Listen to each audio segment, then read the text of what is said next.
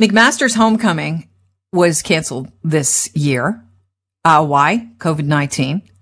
So I guess students that go to Mac took it upon themselves to organize what is called a fake homecoming, a FOCO they call it.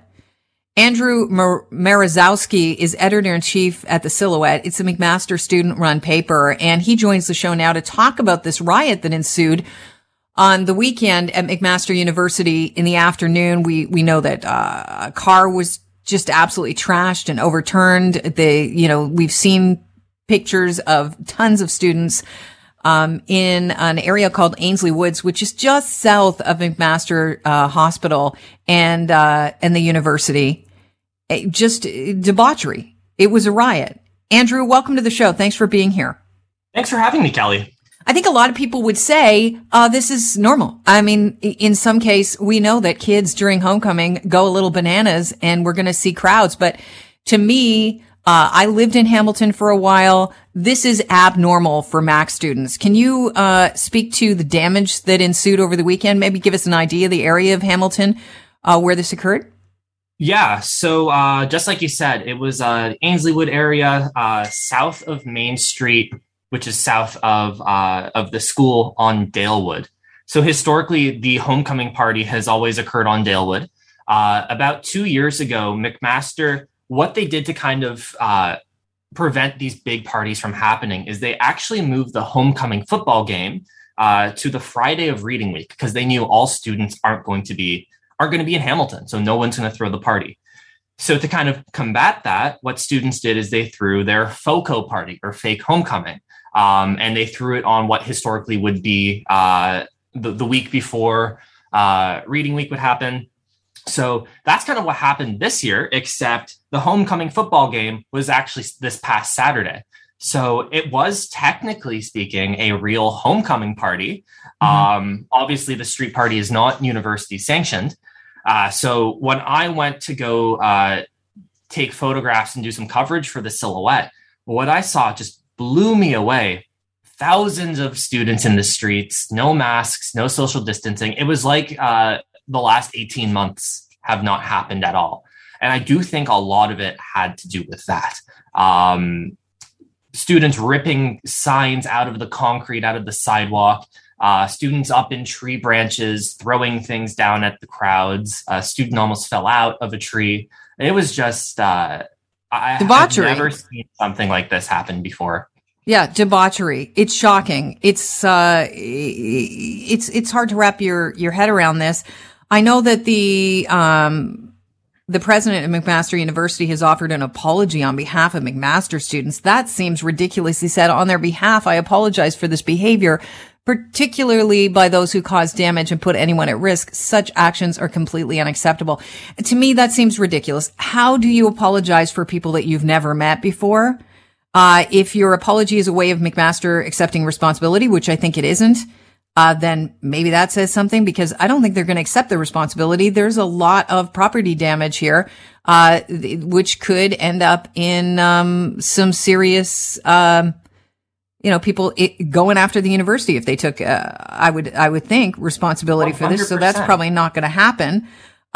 Did the university get out in front of this? Did they issue any kind of warning before the weekend that this kind of behavior will not be tolerated?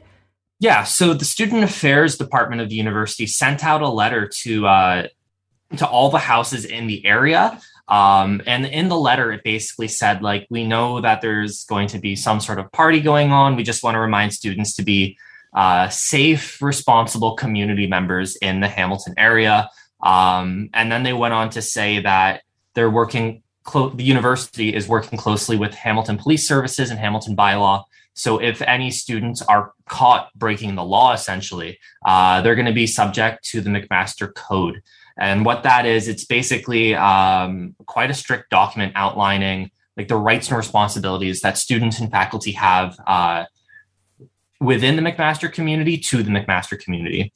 And students caught violating this code are subject to suspension or to be expelled from the university. So that's what the university kind of led with. Mm-hmm. Now, whether or not that's actually going to happen, I have no idea.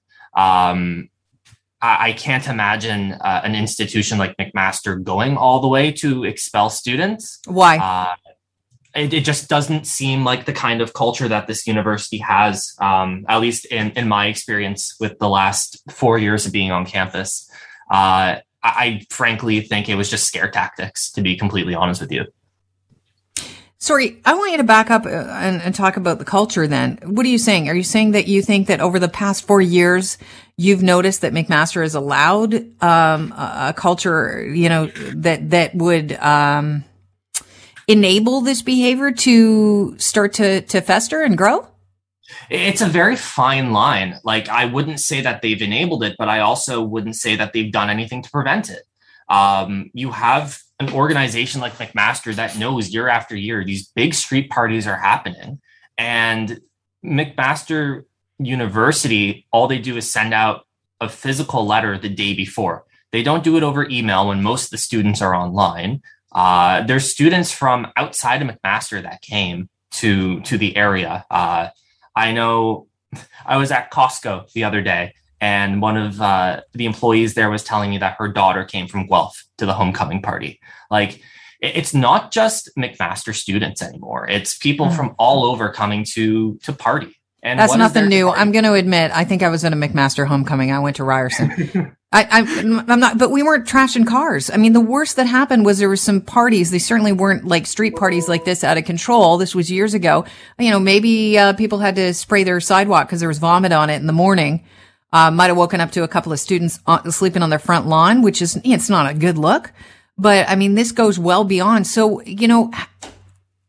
how is the university supposed to take responsibility for students that aren't even their own? Well, I can tell you that, in my opinion, it does not start with a letter from the president apologizing on behalf of the students.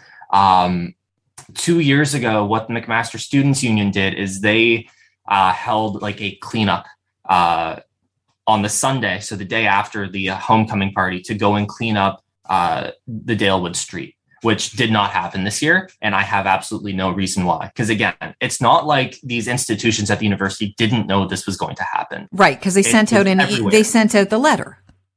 They sent out the letter. Students all over the McMaster subreddit were commenting, "Oh, when's HOCO? Oh, it's October 2nd." Like, this was a known thing. So how could they, beyond the letter that they sent out and beyond an email, how could they have prevented something like this from going down? I'm just curious on what you think.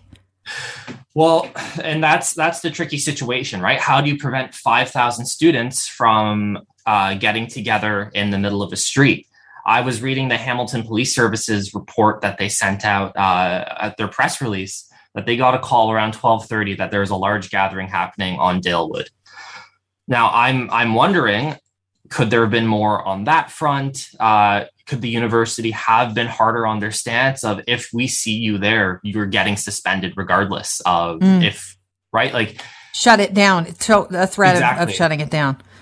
But then it could bring up legal problems of, well, how can you prove this? How can you prove that? Like, Hamilton Police Services right now are looking for what we assume is a student, who they believe was the leading force behind smashing the car and flipping it. It's a pretty high resolution photo of this kid. Somebody is like, "Oh my God, that's our knucklehead son." Yeah. And that's the saddening part too, right? We're all at this place for higher education. These are our future doctors, our future lawyers.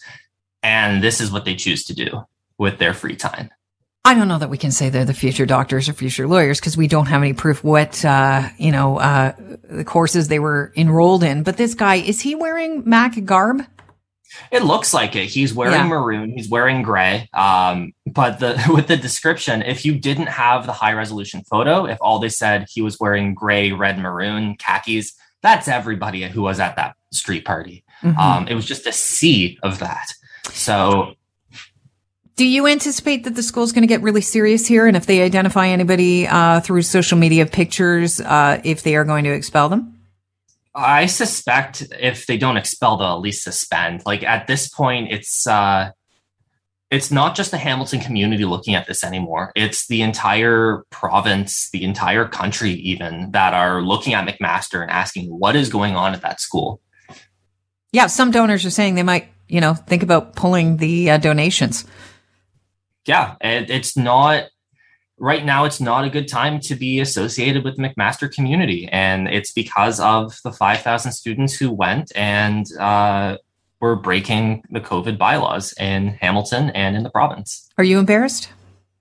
I'm frankly very embarrassed, as not just a former student, but as an employee of the university. I feel like it's tarnished our reputation. I want to thank you for your time, Andrew. It's been really great talking to you. And I think we're going to have a conversation with the listenership now on what they think should happen. But thanks for setting it up.